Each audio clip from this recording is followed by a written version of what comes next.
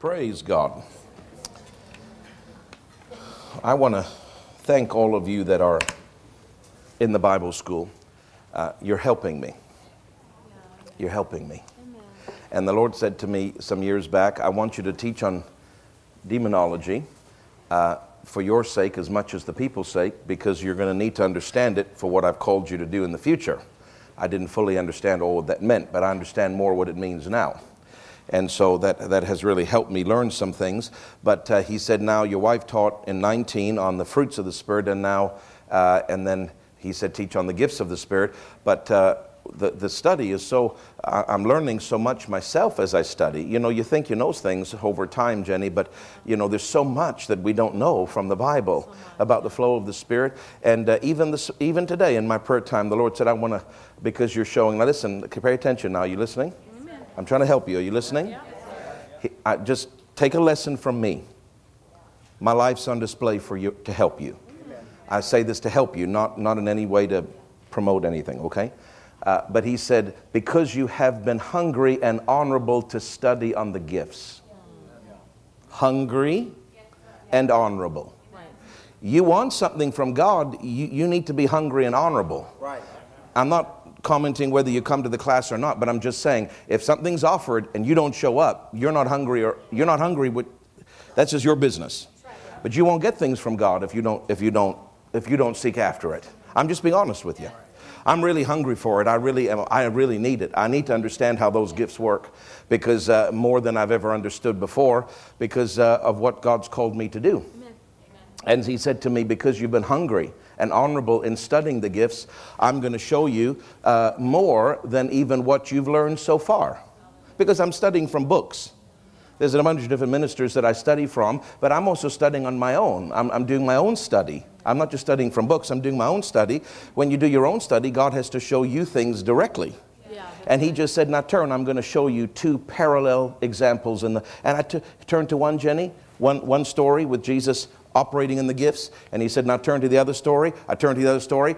As far as I'm concerned, they're far as the east is from the west. I don't see hardly any parallels between them. And he just said, now look at that, and I look at that, and I look at that. And he gave me 7 things, and I wrote them down in about 5 minutes. 7 things, and he says, now that's how the gifts operate. And he showed me all, just in one area. I mean, just one part of one gift, which I had taught on, but from a different angle. And he says, now you understand that. What happened?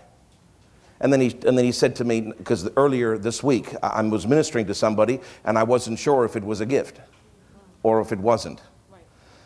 Because sometimes compassion can be a gift and sometimes compassion is not the gifts of the Spirit. But he taught me through that, Jenny, how that was a gift of the Spirit. That was a gift that was a gifts of healings that operated earlier this week to heal somebody. Amen. And I wasn't sure if it was their faith or if it was a gift, because you see, sometimes it's so close. And you have to be able to divide between the workings of the Spirit and those things. But I'm just saying that because this course is helping me maybe more than it's helping you. So I want to thank you for those that are supporting it. And I will remind you that whether we're regular church like tonight, Sundays and prayer meetings, or whether there's special meetings, or whether there's special Bible school, the more hungry you are and the more you give yourself to the study of the Word, the more God watches and the more He says, hey, they're interested in this. I'm going to show them something. I'm going to show them something that they didn't even teach in class. I'm going to show them something that Pastor Craig never even taught about. I'm going to show them something in their prayer time at home, simply because they hungered after me. And you get those gifts operating in your life, and the Bible says that you'll profit. Because the gifts are given to every man to profit, to cause us to have an advantage in life. Hallelujah. Praise God. Now, it's not my sermon, but just with me quickly, 2 Corinthians chapter 12, verse 12, and it says, truly the signs of an apostle were wrought among you in all patience, in signs and wonders and mighty deeds. Now that word signs and wonders, if you studied in the original Greek, it really is referring to the gifts of the Spirit. Because those signs and wonders can't happen without the gift of faith and without the gift of the working of miracles. Right, amen. That's really what it's talking about. And then, of course, mighty deeds is the word dunamis, or power, which, as we've been teaching in Bible school, is that power, that anointing of healing power that flows when people reach out the hand of faith. So an apostle is supposed to have both the gifts of the Spirit in a stronger measure than maybe a pastor would, and also that power, that special tangible anointing of power. And so God's been dealing with me. You have to study on this because it might not yes, it does affect your church. It's going to affect your church even more and new people that come. But when we're on the mission field, that's really where the gifts of the Spirit are going to operate the strongest. Do you know why? Because the gifts are primarily given to the world. Yeah, that's true. Because you're supposed to use your faith. That's right. You're supposed to use your faith and get healed with your own faith. Yes. Without even having to draw on the power that's on my life. You're supposed to know how to get it yourself. And if you can't get it yourself, then you can draw on the power of the minister. And those gifts will operate at times. They operated earlier this week for a congregation member. Because God sees the whole picture and He understands people and what they're going through. And His mercy understands that sometimes they're just not getting it, and that gift will just go into operation just as a gift to them, just as a help to them. But it's not primarily, didn't Dad Hagin say that? They're not primarily for the church. They're primarily for sinners. So when you're out there and you're ministering and you're not even ministering, you're just living your life, be aware because the gifts of the Holy Ghost may just start to operate through you. And if you don't know what they are, if you haven't taken time to study, if you haven't taken time to respect and show reverence for them, first of all, they won't operate through you as much. And if they do, you won't even know what they are. You won't know what's happening. And you'll be ignorant about it. So if you're going to come on mission field with me, you better know about the gifts of the Spirit because I'll just throw you right in the deep end. Now I will. I'll say, you go preach in that church. I got too many churches. We got 70 churches in Africa. How many do you think I can get to in one trip? 3? I could take 15 or 20 of you. You can each have 3 churches each on our trip. And you can just go and preach to your heart's content. But you better understand the gifts of the Spirit and you better understand doctrine or you can't do that. So we pick it up. We're an apostolic church. We're not just a little patty cake church.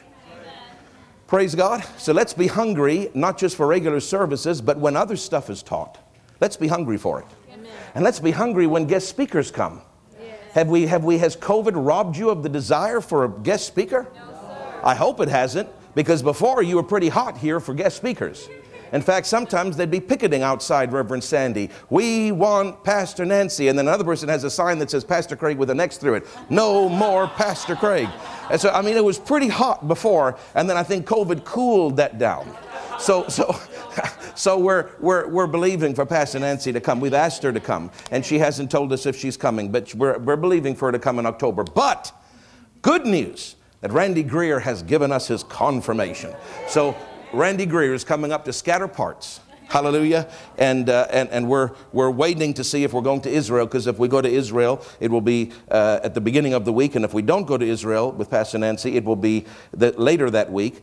Or, whatever. Israel affects the dates because he only has 1 week available. So just letting you know, the week of November 14 to 20, he's coming for 5 services in that week. So just be aware of that, 14 to 20. If we're not going to Israel, it starts Sunday morning, goes to Wednesday night. If we do go to Israel, it starts Thursday night and it goes to Sunday morning, the 21st. So he's already confirmed. He's blocked the whole week off.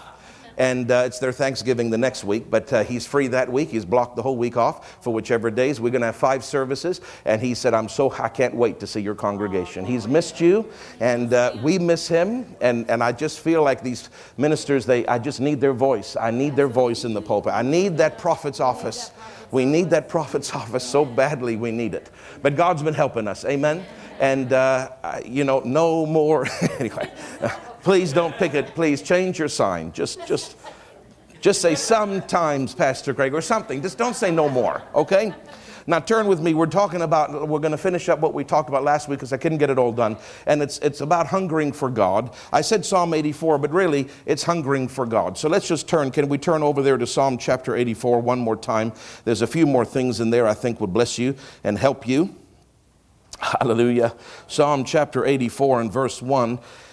And it says, how amiable are thy tabernacles, O Lord of hosts. That means how beloved.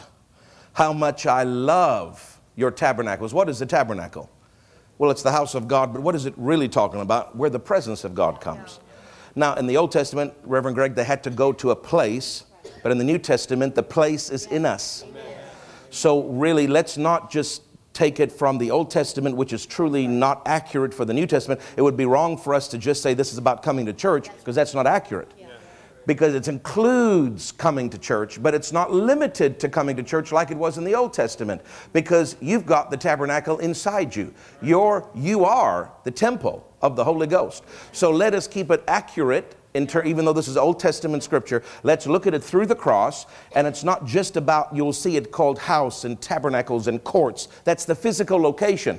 But let's make it accurate. It's not just the physical location of the gathering of the saints. Really, it's about the presence of God.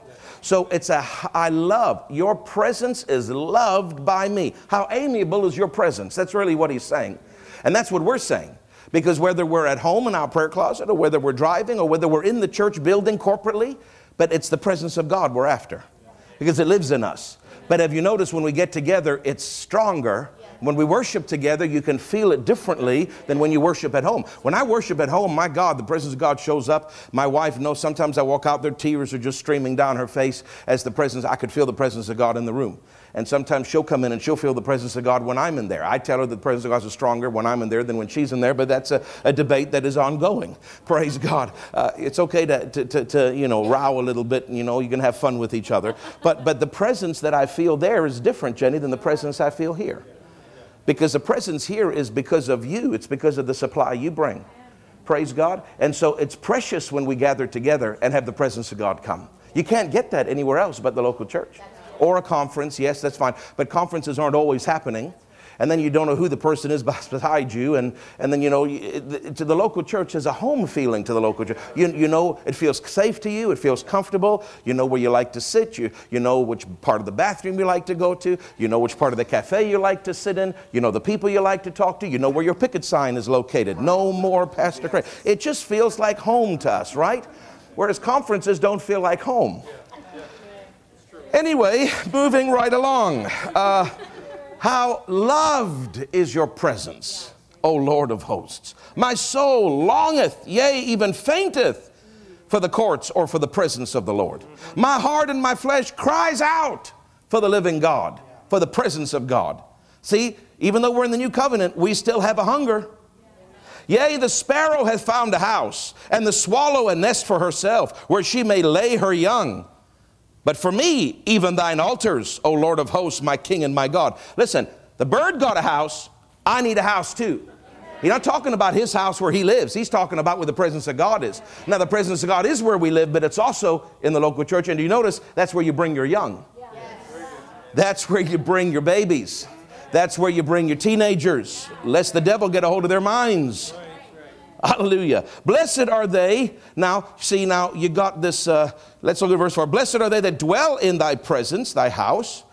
They will still be praising thee. No matter what shows up in their life, they're going to keep praising. So number 1 to 4 is just extolling two things, like I said, hunger and a desire for the presence. So it's emphasizing hunger, but hunger for what? Hunger for God, hunger for his presence, hunger for his house. But because we are his house, it's not just the physical church, it's hunger for God himself.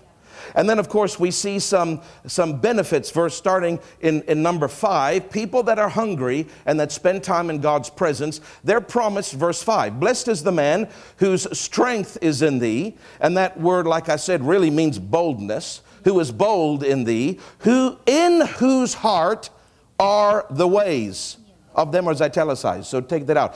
In whose hearts are the ways, or what? The paths, or what? The plan. What this is saying is, if you're in the presence of God, you're going to know exactly what God wants you to do, and you're going to be bold about it. And when I look around, I see the problem with people, Reverend Rob, is ministers and Christians alike. They don't know what God wants them to do. They don't know where God wants them to marry. They don't know where God wants them to live. And by the way, I just want to say something, please, because the Lord dealt with me a couple weeks ago, and I still haven't said it, because I don't want to hurt anybody. But I just want to say this because he just prompted me to say it now. So I've noticed a lot of people buying homes outside now. There's a lot of people in our church that are buying homes all over the place. 1 hour drive, 1.5 hour drive from church. So I took that to prayer. Because Dr. Dufresne always said, be very careful before you move too far away from the local church. Because it will hinder your flow. He always said that, and he always discouraged people from doing it. But I don't want to discourage people and be a control freak. So I just said, Lord, I take this to prayer. I want your mind on it. I want you to talk to me about it. Because there's an unusual number of people in our congregation that are buying houses an hour's drive from church. Like a spike. I guess because the housing market's so high, they can't get houses within their budget here, so they're going out yonder. but you got to be careful you don't make decisions just based on money, because it's going to be very careful. So I said, Lord, how do I handle that? Do I say anything? He said, you do say something. Wait till I prompt you. Well, he just did. So I said, how do I handle that, Lord? What do you want to say about this situation? And he said these words to me, and I want to say, and if you're watching by live stream, listen carefully, please. He said, some of them in your congregation I have led to do it, and they are in my perfect will. And others I have not. Money has led them. The deal has led them. The desire for a house is more important than my house. That's what he said to me. He said, and then he said, I'm not even going to talk to you about the ones that are out of my will. Okay. He didn't tell me who those people are. He just said some are. He said, but I'll talk to you about the ones that I've led to do this, and some I have. He said, I've led them, and they're in my perfect plan to live outside the city. He said, but challenge them and remind them that even though they're in my will, it's going to be up to them how they deal with their flesh. Because their flesh, even though that is my will, if they let their flesh rise up, they'll get out of my will from the perspective, not about the house, but about their supply to the local church. Because they're easy to say, I'm going to come. But when you've had a long day at work, Reverend Greg always talks this way to me. He always says, when they were thinking of a house, he said, I don't ever say nothing. I don't try to influence people. He just said, I'm not going far. I don't need any obstacles to coming to church. I don't need anything hindering me. There's enough hindrances. There's enough busyness. There's enough distractions. There's enough tiredness. I don't need a long drive on top of everything. Because if I have that, I just might not come, and I can't risk that. Now, I appreciate that maturity. But that doesn't mean that people that move far are not mature. It's just that if they're in the will of God, that's the big if, they better guard their flesh. Because how you handle the feelings of tiredness and the road conditions and the traffic conditions and the this and the that, if you don't put that flesh under and make the commitment and say, Father, snow or not, and tired or not, and long drive or not, you led me here, but you also planted me there. Now, you're not going to leave me out here and then hurt where you planted me. So that means I can do this, but I've got to put my mind to it, and I've got to put my flesh under, and you will strengthen me as I go. Now, people that do that, they can live out the city, and they can be in the perfect will of God, and they cannot have an iota difference of their supply to the local church, and you tick all the boxes. But it's very easy, I'm warning you, it's very easy to start getting tired and weary, and this excuse and that reason and that thought, and then before you know it, you're coming once a month, when you were coming every Sunday and most Wednesdays. And then before you know it, now you're stepping away from the ministry of helps. Now I can't serve as much because I can't come as much. You better be careful, because the Holy Ghost does not author to hurt his house so that you can have a nice house. He doesn't do that. He doesn't. So if he authored your house, it's not to hurt this house. So you better keep your flesh under. And if you're not sure, some people have come to me, Lorraine, and said, I missed it. I moved and I missed it. What is my answer to them? Change it. Sell the house and move back. But I'll take a loss. You take the loss. It was your fault for missing it. You never come and asked. You don't need to ask. You don't need my permission. But you never came and asked if I'd pray about it, and if it's sense good to my spirit. You just did it on your own. You told me after the fact. So now you know you've missed it. Now you know you're hurting the local church. You're going to open the door to the devil if you don't get back in his perfect will. Sell the house at a loss if you have to, and get back to where you should be. But you see, a lot of people don't want to do that because money is more important to them than anything else. I'm serious. I'm just talking straight with you. You have to want the house of God. You have to love the house of God. There was a love in this psalmist for the house of God, a hunger for the presence of God, a hunger to be there and to connect. Now, when that is, now let me get off my soapbox now and move on. But when you've got that hunger and you're in his presence, I guarantee you, if you just stay there long enough, he will show you exactly what his path is for your life, who you're to marry, where you're to live, everything. What job? You got 3 offers. Which one should you take? If you're in his presence, he'll show you. And you better not pick the one that's giving you the best salary or the best benefit package, because you don't know, the wild witch of the West might be fixing to be your supervisor, and you pick the nice benefit package and you got Beelzebub for your boss. Don't ever make decisions about money. Don't ever make big decisions based on money. I'm serious. That's what the world does. That's not what we do. We are not led by mammon. We're led by the Holy Ghost. And the supply will be there. Whenever it is, the supply will be there. Hallelujah. Praise God. I'm just talking straight. Is that okay, honey? Some people, they just need you to talk straight to them. Because if I don't tell you, who will tell you? The real estate agent ain't going to tell you because he wants you to buy the house. Right? You just learn how to be led by the Spirit. And don't be too proud if you miss it to back up. It's better that you back up if you miss it and make it right than go 1 degree off true north and then 10 years later your life's not the way you thought it was going to turn out. Little decisions make big impacts in the future. It matters. So you need to know the plan and the path and be bold about it. It's one thing to know it, Happy, but if you're not bold about it. When you're in the presence of God, it makes you bold about things. It gives you a strength for things. It gives you a vigor for things. Not just to know it, but to actually do it. This is a benefit to the presence of God. And these are very macro, broad statements, but I've learned one of the biggest problems in people's lives, they don't know God's will for their life. So this says if you're in His presence, you're going to know that. Now the next thing, this is another broad spectrum, is when you're passing through the valley of Baca or tears, when you're going through the hard time, the sad time, the attack time, when you're going through that miserable time, and it happens to everybody, so don't worry about your bad confession. Jesus Himself, who is the King of confession, said every day's got evil. In fact, it's got so much evil, don't even think about tomorrow. Just handle the evil you got today. And that's Jesus, the King of faith, talking. So don't get all weird with me about, oh, don't confess that. You're just being weird. Stop it. We do live in a world, and it's okay to talk fact. You just don't need to get over into the ditch. But we stay in the middle of the road with our confession. Okay? There is Baca every now and then. But when you're passing through, not camping out in. Did you see that? Yeah. The valley, not the mountaintop, because it's a valley. It's a hard place. What's going to happen? Make it a well. And the rain also fills the pools. That's the supply is there. The word well means spring forth like a spring, like a fountain spring. It springs forth. The supply in the sad times springs forth. When you're in the presence and you face the hardship, everywhere you turn, supply, supply, supply, supply, supply, supply, supply. But if you're not in the presence, and if you're not in the house of God corporately, and if you're not in your prayer closet, because you can come to church but never pray. And you can pray but not come to church. You've got to do both to have a balanced life. If you're in the presence at home and corporately, when the sad time comes, you just look at that situation and say, you're not overtaking me. You don't know who I've been with. Now there's going to be a supply to meet this problem. There's going to be pools filled all around me as I walk through Baca. You never have to worry about sad things again, difficult things again, hardship things again, if you've been in the presence. But that only works if you've been in the presence. If all you do is on social media and watch TV and do your errands and you never spend time with God, well, when Baca comes, Baca hits you.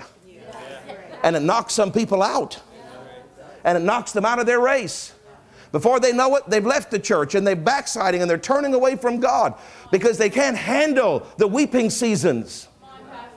You need the presence to handle the weeping seasons.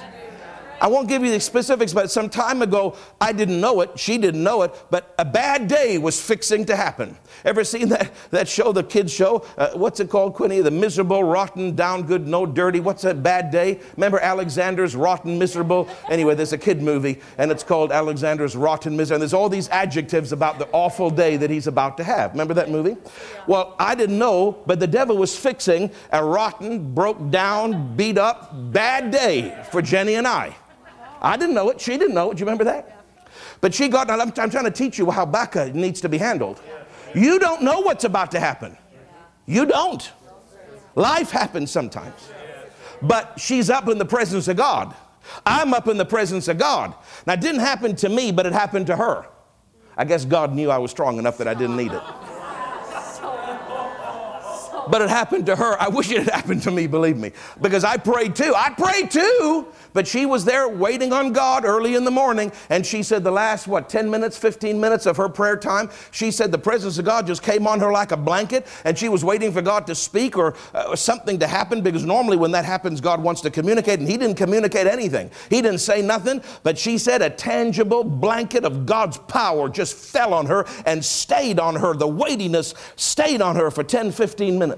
And she didn't know what it was. God didn't tell her what it was. But then as that day unraveled, One problem after the next problem after the next problem. And the one problem says, I see your problem and I raise you this problem. And then the next problem said, I see yours and I raise you this problem. It's like a devil's poker game. And they're raising each other, and every bit of the day got worse and worse and worse. And then the Lord showed her later in the day. He said, that's why I came on you 15 minutes. My power was resting on you to get you through this day, so that you would be unmoved, that you would be unshaken, that your emotions would not be all over like a cat in a hot tin roof. And she was just steady as a rock through one problem after the next problem. I can't tell you the problems, but believe me, they were problems. One problem after the next all day long. And she just like a locomotive, unmoved, not up and down emotion. She just bzzz. Thank God for a wife who is not, you know what, I'm just saying, some people, they're so emotional. Everything, that's stressful, that's tiring, being around super emotional people all the time. Always drama. It's good to just be consistent and stable and steady through the valley of Baca. Yes, sir. Do you understand? But did you notice what got her through her miserable, hard day? The presence. The power rested over her, because in the presence there is a supply. There's a pool of supply for that hard time. But if you don't get up and spend time with him, you're facing that on your own. Now, yes, you've got him around you. Technically, you're a believer. But he can't engage with you the same way because you never waited on him. Are you with me? Basic stuff, but what do you do in the morning? Basic stuff, but don't tell me you've heard it if you're not seeking God in the morning. How do you organize your evenings? This is very practical, but it's very helpful. If you're in bed late, and you're doing all your stuff, how are you supposed to get up? Your body needs sleep. Yeah, that's true. You have to back up your day, not just about when you leave for work, but when are you going to seek God? And then you have to back it up so that you have enough sleep. And then you have to back up for all the chores and all the life things that happened the night before. And then you've got to back it up until you find a time where you say, that's my bedtime, because I've got to do that in order to do this. And I find most people don't do it, Jenny. They're as disorganized with their time as they are with their money. And they wonder why they go in debt, because they don't have a budget. And they wonder why nothing ever happens for them, because they don't have a budgeted time. Everything is just, whatever little thing comes, their attention's gone there. Like, you know, they're like a cat with a light. You know, you put the light, you know, ever done that? It's really a lot of good fun. If you ever need fun, buy a cat, even if that's the only reason you buy it. And just play games with the light. It's really fun to watch it do that. That's what most people are. Little thing. You can't live that way. You need to have a schedule. Well, that doesn't sound very anointed and spiritual. That's because you're stupid. That's because you have no idea what the anointing is, and you have no idea about who God is. Because God created physics. God created the ecliptic of the sun. God knows to the minute degree exactly everything to do with the solar system. You don't think he cares about your day and how it's organized? Don't make the spiritual excuse to be disorganized. Well, I can't clean my house. I need to pray. Why can't you do both? People don't like this kind of preaching, Jenny. They want just, let's talk about the gifts and casting out devils. But that is all part and parcel of us seeking God. Because if you don't plan your day, you can't seek him. You want to seek him, but you won't seek him. Because life will get in the way. And then you know what happens? You keep hearing sermons like this, you start feeling guilty. Then you say, I don't think God's called me anymore to Promise of Life. And the only reason you say that is because you're convicted when you're here. But you go down to the church down the street that just reads out of Reader's Digest and tells about how to have friends all the time, which is great and important. Friends are important. But there's more to life than just making friends. And let's raise in the special offering for the seventh fog machine. I mean, I'm just saying, a lot of places won't challenge you. You know why they won't challenge you? Because they want you to stay. Do you know why I'll challenge you? Because I don't care. I want you to stay. But I'm not going to get the glory by having you live carnal. And I want the glory more than I want you to stay. So I have to teach what's going to bring the glory. And the people, if they're hungry, they'll stay. And if they're not, they'll leave. And God will bring in new people that are hungry, because there are people hungry for the glory.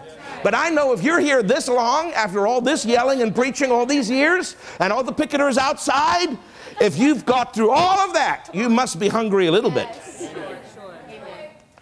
Do you understand? It's nice to be somewhere where you know the minister ain't going to back down. I'm telling you, I like that. When Pastor Nancy, I don't know what to call it, Jenny, but she gets ornery at times. I can tell. That's my favorite time. That's my favorite time. Other than, you know, the glory is coming. Other than that, but when she gets ornery, you know what I mean? She gets that demeanor about her, and she just starts going. And I just start, if I ever pull in the service, I just want to make her more ornery. Come on, Pastor, come on. And I turn into a Michael Leketic with the handkerchief. I just turn into it, because she just calls it straight. And I know she gets a lot of emails, and a lot of people watch that hate her. Oh, yeah. But you know what? She's after something higher than the opinion and the approval of people out there watching. Half of them are unfaithful and backslidden to begin with. I'm not after anybody's approval. I want the glory. And Jenny, you don't think talking about a schedule at home has anything to do with the glory? It has everything to do with the glory. Because if you can't learn to seek God, God will never take this church to the next level. So you've got to plan your evenings. Seriously. Everything, Merry Chris, in our life, everything from the laundry to how much TV we're watching, to what we're eating, how often we're eating, our chores, our extracurricular, everything, if you're spiritual, it's not just about praying in tongues. Everything in your life is pointed to the prayer closet. And secondly, the local church. So you plan things around, not the restaurant, but around, when am I going to pray? I plan my life around, when is the church event? When is the doors open? That's a spiritual person. That's the person God's going to move in. That's the army we need to raise for the glory to come. It's people that build their life around God, not God fitting in wherever you can fit him in. He is not going to come second. He will not. He's jealous. He says, I'm a jealous God. I'm going to be first. If you don't want me to put me first, I'll find somebody that's going to put me first. Well, I'm telling you guys, I'm desperate to put him first. I'm desperate. The older you get, the more. The young people don't understand this, because they think everything's, they're little cats, right? Everything's shiny, and it distracts them. The older you get, I'm not that old, but the older you get, you realize there's absolutely nothing out there that really fills anything. You get excited about the purchase, and it's wonderful when you're doing the purchase. It's wonderful 3 hours after the purchase. It's wonderful maybe that week. And then the next week you're like, what was the big deal? Yes. And then it cracks. And then it fades. And then something falls out, if it's possible to fall out. Do you know what I'm saying? And you're like, oh, all of that for this? All of that build-up, all of that energy, all of that money, all of that time, all of that preparation, all of that excitement for that?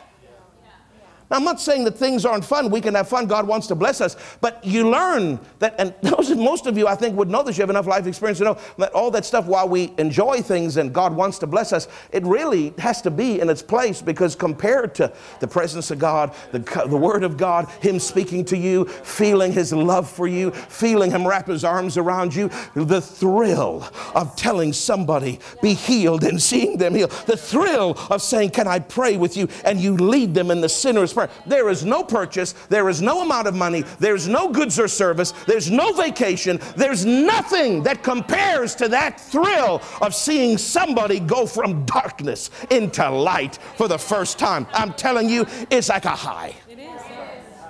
And everything in our life needs to be focused on, when am I seeking God and when is the doors open? When am I seeking God and when is the doors open? Private, corporate, everything. You do that, God will bless you. Why? Because put me first, seek me first, and be right about it.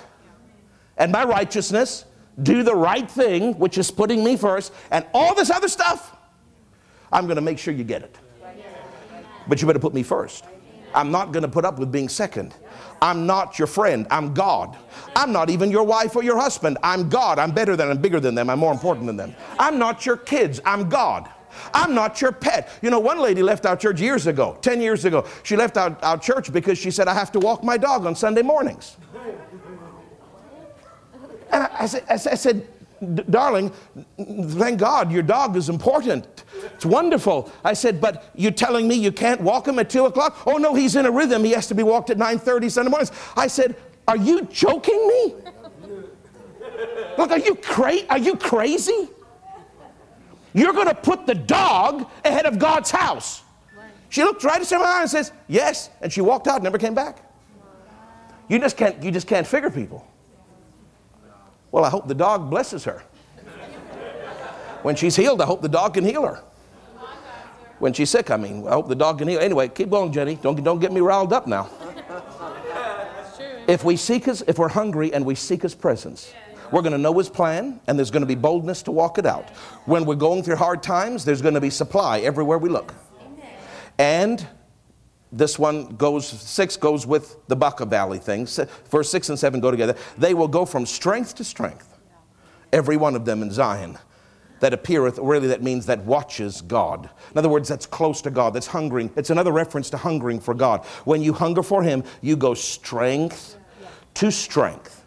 Now the New Testament says we go glory to glory. If you're in the presence of God, every year is going to get better. Remember that wonderful verse in Proverbs that we love to quote? The path of the righteous grows brighter and brighter unto the noonday sun. But the path of the righteous, what does he say? Seek first the kingdom of God and His righteousness. So if you're righteous, you're seeking Him first. If you're righteous, you're hungering. If you're righteous, you're seeking His presence. If you're righteous, your whole life revolves around prayer time and church time, and nothing else is as important. There's other things that are important, but not as important. Are you with me? Amen. Because putting Him first is what matters. Seek Him first. Seek Him first. Seek Him first. He said to me, take a couple weeks and talk about hunger, so that I'm obeying Him. I'm doing that. I'm going from glory to glory. Amen. I'm going from strength to strength. Yes. My path, I don't know about your path, but my path is getting brighter. My revelation grows every year. My income grows every year. And not because of a salary increase, because I use my faith. My business is growing every year. This church is growing every year. Our budget is growing every year. Healings are growing every year. Salvations are growing every year. What I give to my pastor, my personal gifts to her, I increase it every year. What I believe God for my income and the different streams of income, I believe God and I see it increase every year. Why? I have to keep growing. I have to keep growing. I can't go down or stay the same. With God, there's always more. He's an increasing, expanding God. But everything comes back to His presence and seeking Him. If that's the nuclear power source, if you've got that, everything, if you don't have that, it just whizzles and fades, shrivels and dies. You with me? Okay. So we're going strength to strength. Now, so we got 2 things now. You know the plan and be bold, and you're going to have supply and strength when hard times come. But the third thing, now, when I got home last Wednesday night, the Lord said, you never noticed something in there. I said, yes, Lord, I'm sure there's lots I don't know in there. And He said, did you notice the first 2 are statements? The one that seeks me will know the plan. The one that seeks me will have strength and supply in the sad times. But He said, did you notice the third one isn't a statement? Which I talked about last week, but I never said this last week. The third one isn't just a factual statement. The third one is the individual getting God's attention and saying, by the way, God, I want you to know I got this third thing down pat. Read it with me. The first 2 are statements.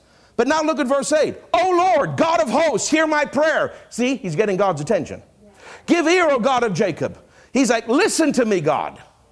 And then verse 9, behold, O God, our shield, and look upon the face of thine anointed. Look at me, God. Look at me and listen to me. See, the first 2 is just the psalmist saying this is what's going to happen. But the third thing, which you're going to see here in verse 10, this third concept, this third benefit, the person is getting God's attention to say, Lord, I want you to know I'm doing this. I never saw that before. And he said, when it comes to verse 10, you should be telling me that you've got it. Notice, the person wasn't telling God, hey, when I'm going through Baca, I got strength and supply. It's just a statement. That's what will happen. Notice it's not the person that's saying, when I'm in your presence, I'm going to know what to do and I'm going to have bonus. It's just a statement. But now with verse 10, which is number 3, it's the person getting God's attention saying, hey, listen to me. Hear me, oh God. I want you to know I'm doing this. Because this is part of what comes out of your presence. And this is important for my success, is verse 10. So you need to tell God that you're getting verse 10. Don't wait for him to tell you, hey, Errol, good job. Errol needs to be saying, Father, I'm doing this. Now, what is verse 10? For a day in thy courts is better than 1,000. I'd rather be a doorkeeper. And that basically means to wait at the threshold, to be an usher, to be a cleaner, a small menial job. I'd rather be a doorkeeper in the house of my God than to dwell, that means to gyrate or dance in a circle. The word dwell doesn't just mean to live. It means to have a fun party in the tents of wickedness. In other words, I'd rather do something small to serve you than I will have a party with them. Now, what does he said? Listen, look upon the face of your anointed. That word anointed, don't just overlook that word, because that word anointed doesn't just mean what you casually think, well, we're all anointed. No, in the Old Testament, they weren't all anointed. The regular people weren't anointed. This means prophet, priest, or king. So this is a prophet or a priest or a king saying, I'm a bigwig. I'm a king. Why should I do a menial job? I'm a prophet. Why should I take the offering? I'm a priest. Why should I do something small? I'm a man of God. I'm a big person here. I'm the anointed one. Do you see that? But even the high bigwig was saying, hey, God, I'm a servant. Hey, God, I'm getting your attention because I've been in your presence. I'm a servant. I want you to know something. I may be important and have a PhD and wear a suit, and people at church at work call me sir. But when I'm in your house, I'm cleaning the toilets. Hey, God, I'm getting your attention. I'm a servant. Amen. 3 things I see people failing all the time. They don't know what God wants them to do, and then they don't do it. Problem and weak and sad time, take them out. And small things, mundane things, non-exciting things, servant-type things, they get tired of quickly. They get bored of quickly. They're too proud. I'm better than that. Don't you know how much money I make? And they've forgotten that the world system doesn't work in the church. It doesn't work in God's kingdom. You can be a surgeon out there and have everybody respect you, but in God's kingdom, you're a servant. And you can't come in here flaunting your PhDs and how much money you make, thinking that you're too good to be a doorkeeper in the house of the Lord. Because he's saying a king, the anointed king, is saying, I'm getting your attention, I'll be an usher. Yes, amen. You see that? Now, I knew about the anointed and the bigwig humbling themselves to serve. But the Lord said to me, see, he's kind. I don't see everything. He said, did you notice? The first 2 are statements, but the third one is the person getting my attention to tell me that they're a servant. He said, tell your congregation to get my attention and let me know that they're a servant of mine. That they're not too important to teach the children. That it's not too much of an inconvenience to clean the pulpit and do the carpet and decorate the church. No, I'm serious. When you're in the presence of God, a servant heart comes right out of you. But unlike the first 2, when you're in the presence of God, you'll know what to do and you'll be bold. When you're in the presence of God, when sad times come, there'll be a supply and strength. But now when you're in the presence of God, you need to actually take more ownership of the third one and say, hey, God, I'm not too big or important to do a small job. I'm not bored with my training season. I want you to know, hey, look at me, listen to me. I'm not going to fail the little test. Because it's not a little test, it's a big test. Are you getting God's attention? Because some of you're not even doing this. So how can you get God's attention to tell him you're a doorkeeper because you're not a doorkeeper? What you're getting God's attention is God, I'm important.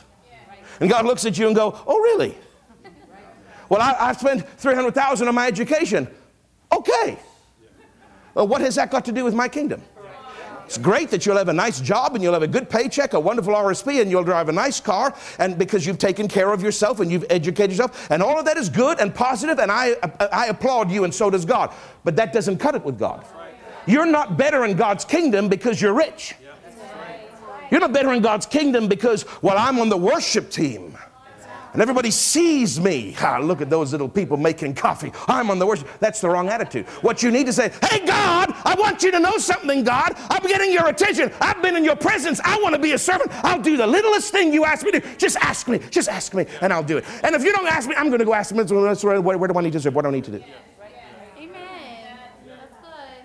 Reverend Greg has got 2 degrees in business. He's an educated man, and he's a board member, and he's more on the higher echelons of our church. And Lorraine called me a couple weeks ago and said, I just want to run this by you because I don't know if the board gets some kind of special whatever because they're the board. But Reverend Greg called me and said, Miss Lorraine, anything I can do? Anything you need me to do? You want me to clean? Anything. I'll do it. I'll do it with joy. She said, am I allowed to put him in something that's more menial? Because he's a board member. I said, yes, but first he's a servant. And I said, the reason God's put him in that position is because he's a servant. And a lot of people want the position, but they don't have the heart to serve. And they wonder why God never promotes them. Because you think too highly of yourself. Yes, come on, Pastor. It's true. Amen. These are stinging things, but they're for growth. Not knowing the will of God. Letting sadness and problems take you out. And number 3, pride. Not serving. Thinking more highly of yourself than you should. These are 3 things that destroy lives. When you're in the presence, whatever pride you've got, he will burn it out of you. He will. I'm telling you, he will. And you'll find yourself saying, hey, God, I'll do anything with joy. I'm not above anything. I'm not too good for anything. When you're in his presence, he'll so fill you that when you face a hard time, you just laugh and dance your way because there's springs of supply and strength everywhere you turn. When you're in his presence, he whispers to you, and you, by the inner witness, you know, I'm supposed to go there. I'm supposed to marry that one. I'm supposed to have that job. When I got these 4 jobs, I'm supposed to take that one. Don't look like the best, but the inner witness says that one. I know I need to go to this. I need to buy this house. This is my church. See, when you're in the presence, you know what to do. There's strength for the weak times, and there's humility. Because without humility, you're dead, drop dead in the water. Your ship's sinking. You don't even know it. Notice it was the king that said he was going to be a doorkeeper.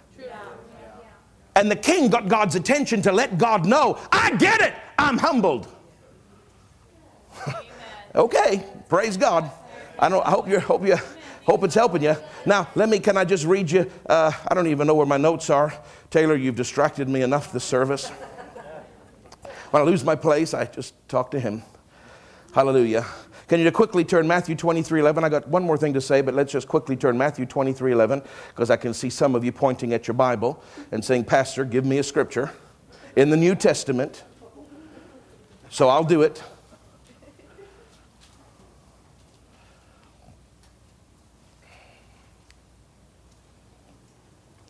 Matthew 23:11, that he that is the greatest among you shall be your servant.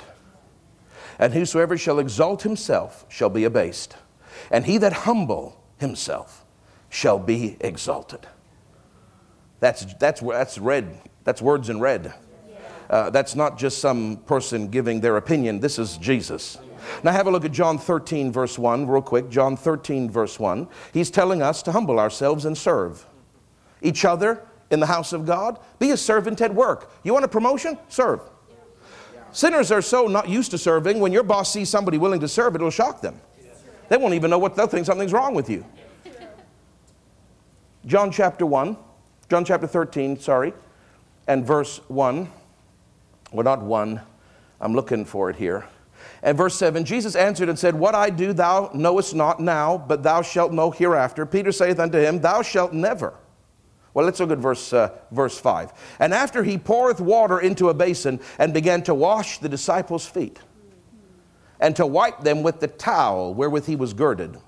Then cometh he to Simon Peter, and Peter saith unto him, Lord, dost thou wash my feet? And Jesus answered and said to them, what I do, thou knowest not. In other words, you don't understand what I'm doing. But thou shalt know later. Peter saith unto him, thou shalt never wash my feet. Jesus answered him, if I wash thee not, thou hast no part of me. Simon Peter says unto him, Lord, not my feet only, but also my hands and my hair, my head. Wash me. Where's the head and shoulders? Bring it on, Jesus. And Jesus saith unto him, he that is washed needeth not save to wash his feet, but he is clean every whit, and ye are clean, but not all. He's talking about Judas, who's there, who's not clean. But did you notice he says, if I don't wash your feet, you got no part of me. In other words, if you won't let me serve you, and you won't serve others in turn because you're my body, then you're not even part of my kingdom. So don't call yourself a Christian if you can't serve because you're not part of him. Well, I don't believe in the ministry of help. I guess you're not a Christian. But I'm too busy to teach the church. I guess you're not a Christian then. Because if you're a Christian, you have to serve. It's part and parcel of the experience. People don't realize that, Jenny, but oh my God, is it ever true? Whether they realize it. Last one, 1 Corinthians 16:15. See, I know some of you said, well, unless I hear it from the Apostle Paul, I'm not listening. Well, I'm so glad you said that. 1 Corinthians 16 and verse 15. And the Bible says, I beseech you, brethren, I'm pleading with you. You know the house of Stephanus, that is the first fruits of Acacia, and that they have addicted themselves to the ministry of the saints. Ministry means service or attendance. It's where you get the word deacon from, diakona. It means to go through the dust and to serve diligently and vigilantly. It means to do menial things. It means to hard work, sweat, toil. It's not just pushing paper, although that can be service too, but it is actually serving. They have addicted themselves to the service of the saints. Now we're serving Jesus, but when you clean the church, you're also serving the saints, but it's for Jesus. But Jesus doesn't need the toilets cleaned because he's not coming here to use them. Right?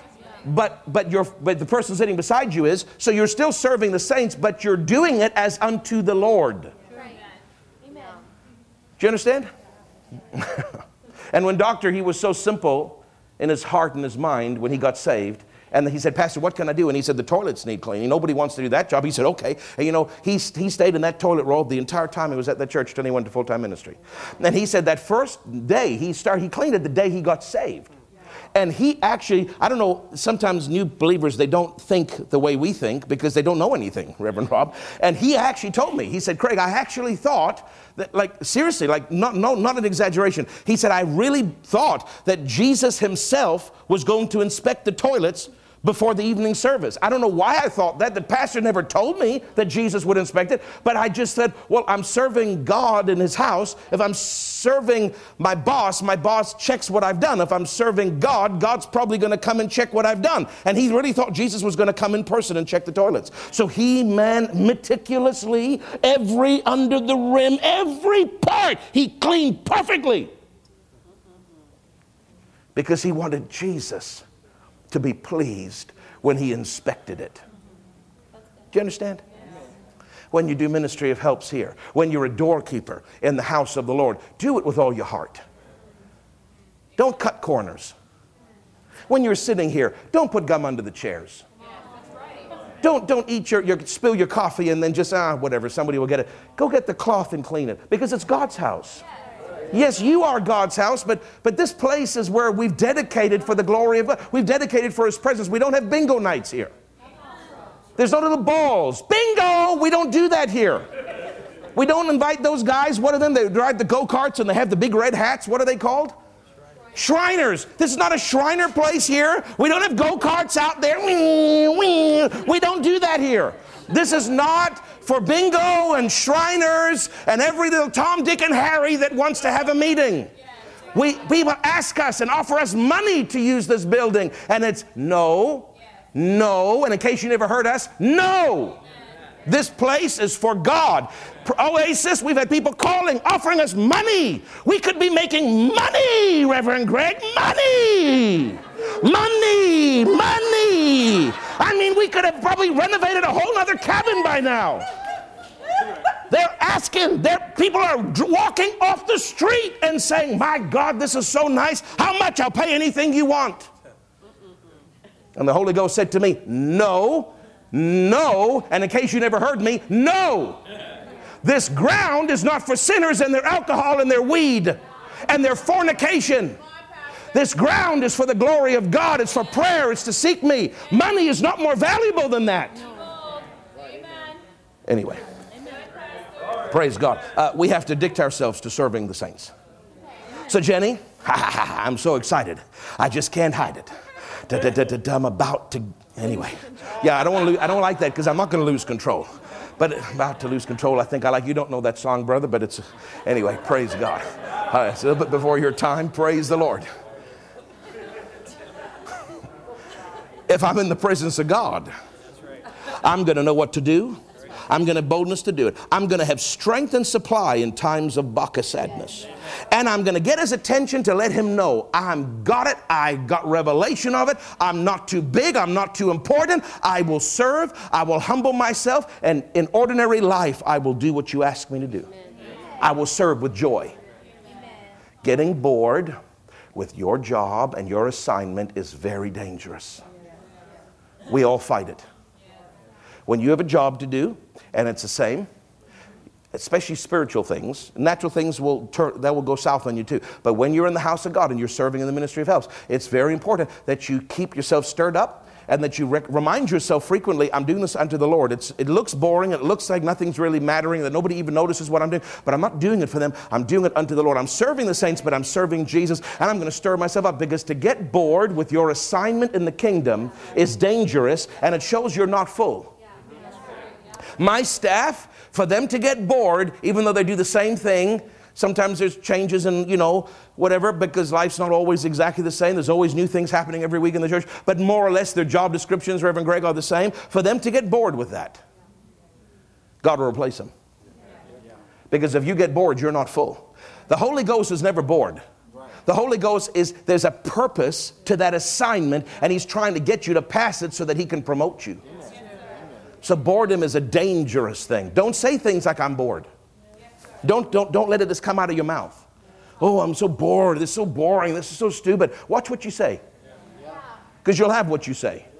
Say, Lord, this might be the same, but I stir myself up because in the kingdom, you've given me this assignment.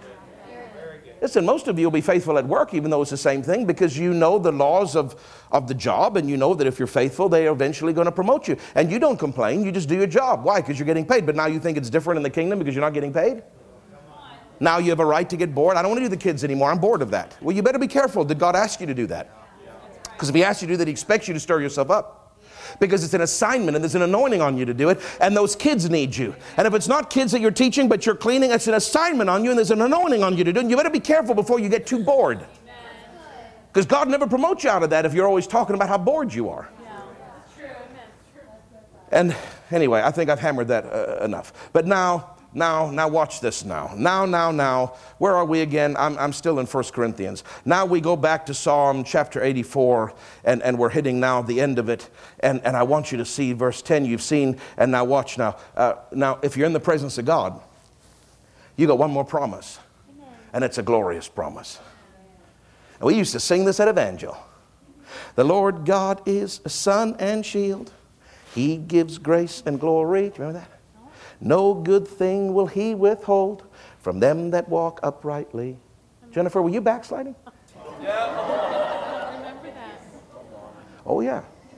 Dawson would sing that regularly. The Lord God is, let's play that at the end of the service, okay, Taylor? For the Lord God is a sun and a shield. If you've been in His presence, He's a sun to you, and He's a shield to you. He will give you grace, that's favor and power, and glory. Glory, we're talking about the glory. You don't get the glory without being in His presence, without hungering for Him. But if you've been in His presence, yes, you'll know what to do and have bonus. Yes, you'll have strength and supply in the time of baka and sadness. And yes, you'll be humble and you'll serve and nothing will be beneath you. But when you're in the presence of God, He's a sun to you. He's a shield to you. You can claim it. When you're in the presence of God, He gives you grace and He gives you glory. And no good thing, I tell God this. I say, your word says in Psalm 84:11 that no good thing will you withhold from me. Because I walk uprightly, because I walk after I seek you first, and you said you'd add it all unto me. So I just want you to know, I qualify. I'm a candidate for good things. Hold it not back from me, O Lord. Hold it not back from me, O God. I'm a candidate. I qualify. I'm bona fide. You know what I mean? I'm bona fide. I'm the real deal. I'm not a faker. Jenny, I'm bona fide. I like that southern word, bona fide. Heard of somebody in the South, they were talking about somebody that was faking it in their job, and they said they were something, but they didn't have the degree that even though and they go, they ain't bona fide. And I thought, oh my God, I'm bona fide.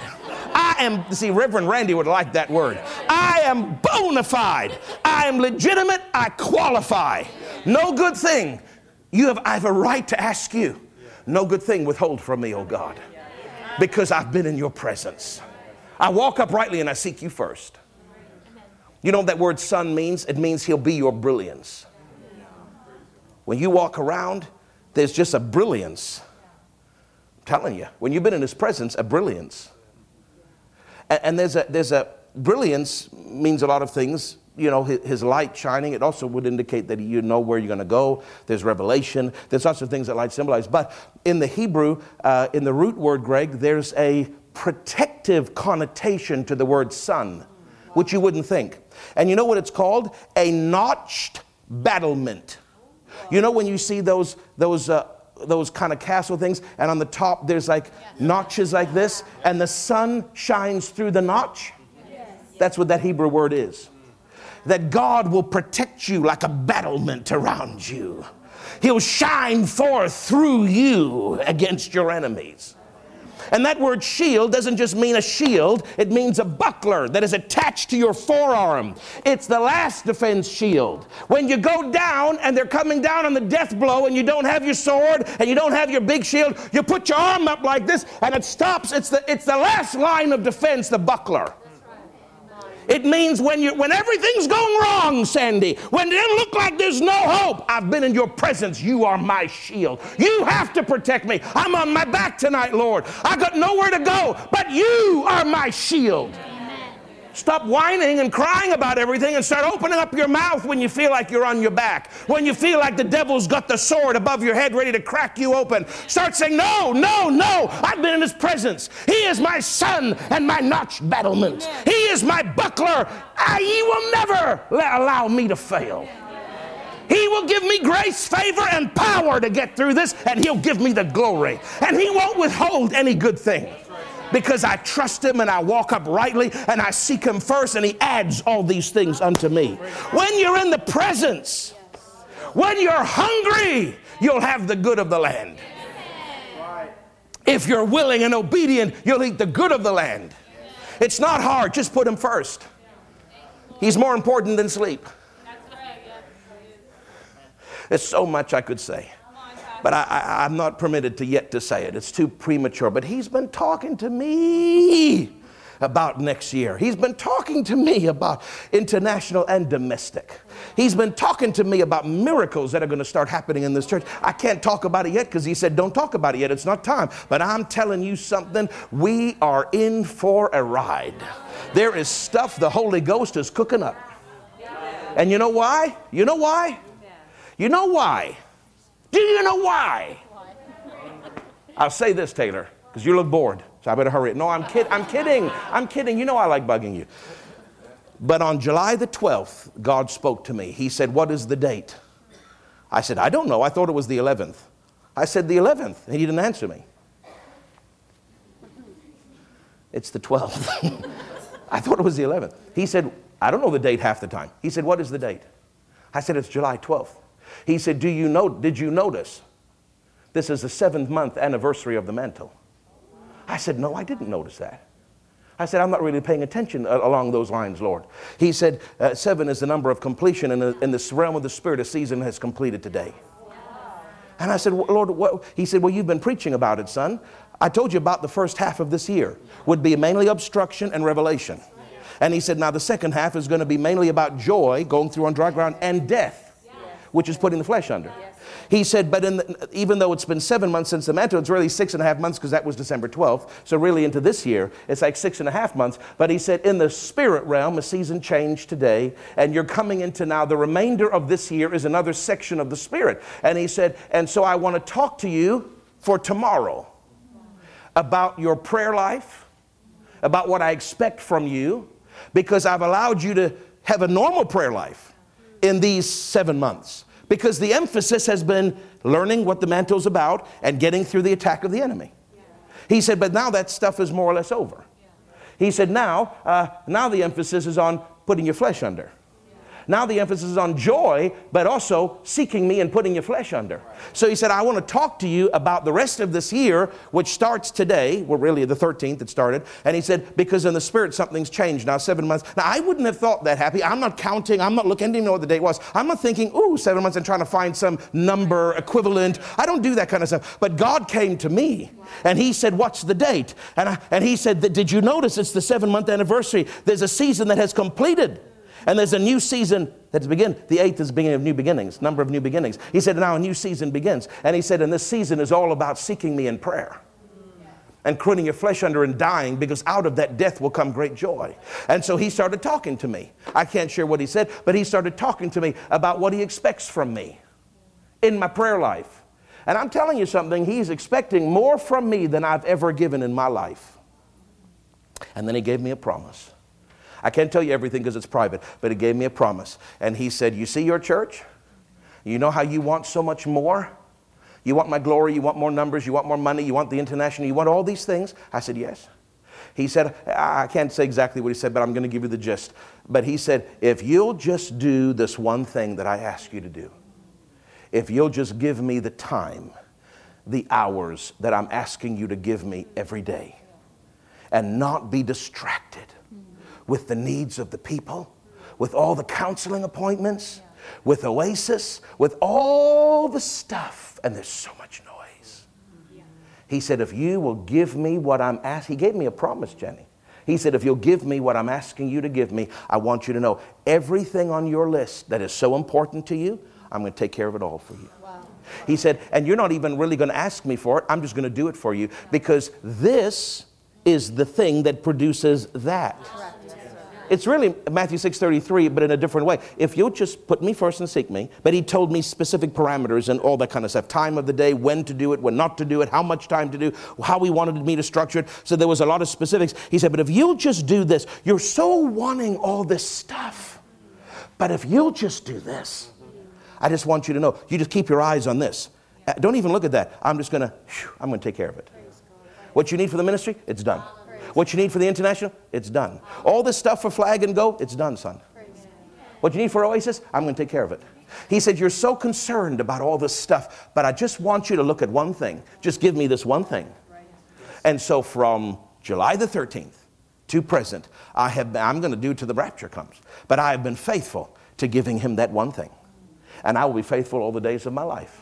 Because it's not hard, it's a joy. It's more than he's ever asked me to do before, but it's such a joy. Now I find I talk to people about stuff and I start getting annoyed. Do you know why, Deanne? Because I'm thinking, you're not that fun to talk to. I've just been with Jesus. I could be spending more time with him. And here I have to fellowship with you. I'm not trying to be funny, but Walter Butler had the same experience. When he would spend so much time with God, he began to lose interest in the natural. And people say, oh, wow, that's so religious. No, don't try. You can't make that happen. But there's a lack of interest, the gleam and the glitter of the world and of sports and of movies and of entertainment and of this. And there's nothing necessarily wrong with any of it, but it's just all stuff. And the glint, the draw of it, the more you're in that presence, it's like it becomes, it's and the things of earth will grow strangely dim in the light of his glory and grace. It's true. They're strangely dim because they should be exciting to you, but they're not. I'm telling you guys, the Lord has got his hand on us. This church is going to make it. He's given me his promise. But it's hinging on my obedience. It's hinging on your obedience. So I'm not going to preach on Psalm 84 again, but I want you to know, if you'll get in his presence and hunger for him. Prayer closet, church. Prayer closet, church. Private, corporate. Private, corporate. They go together. He'll tell you what to do, and you'll do it with boldness.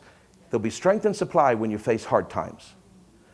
You'll have humility to serve and not be bored in those seasons that are hard and less convenient than you'd like and less interesting than you think you deserve. And he'll be a bright brilliance.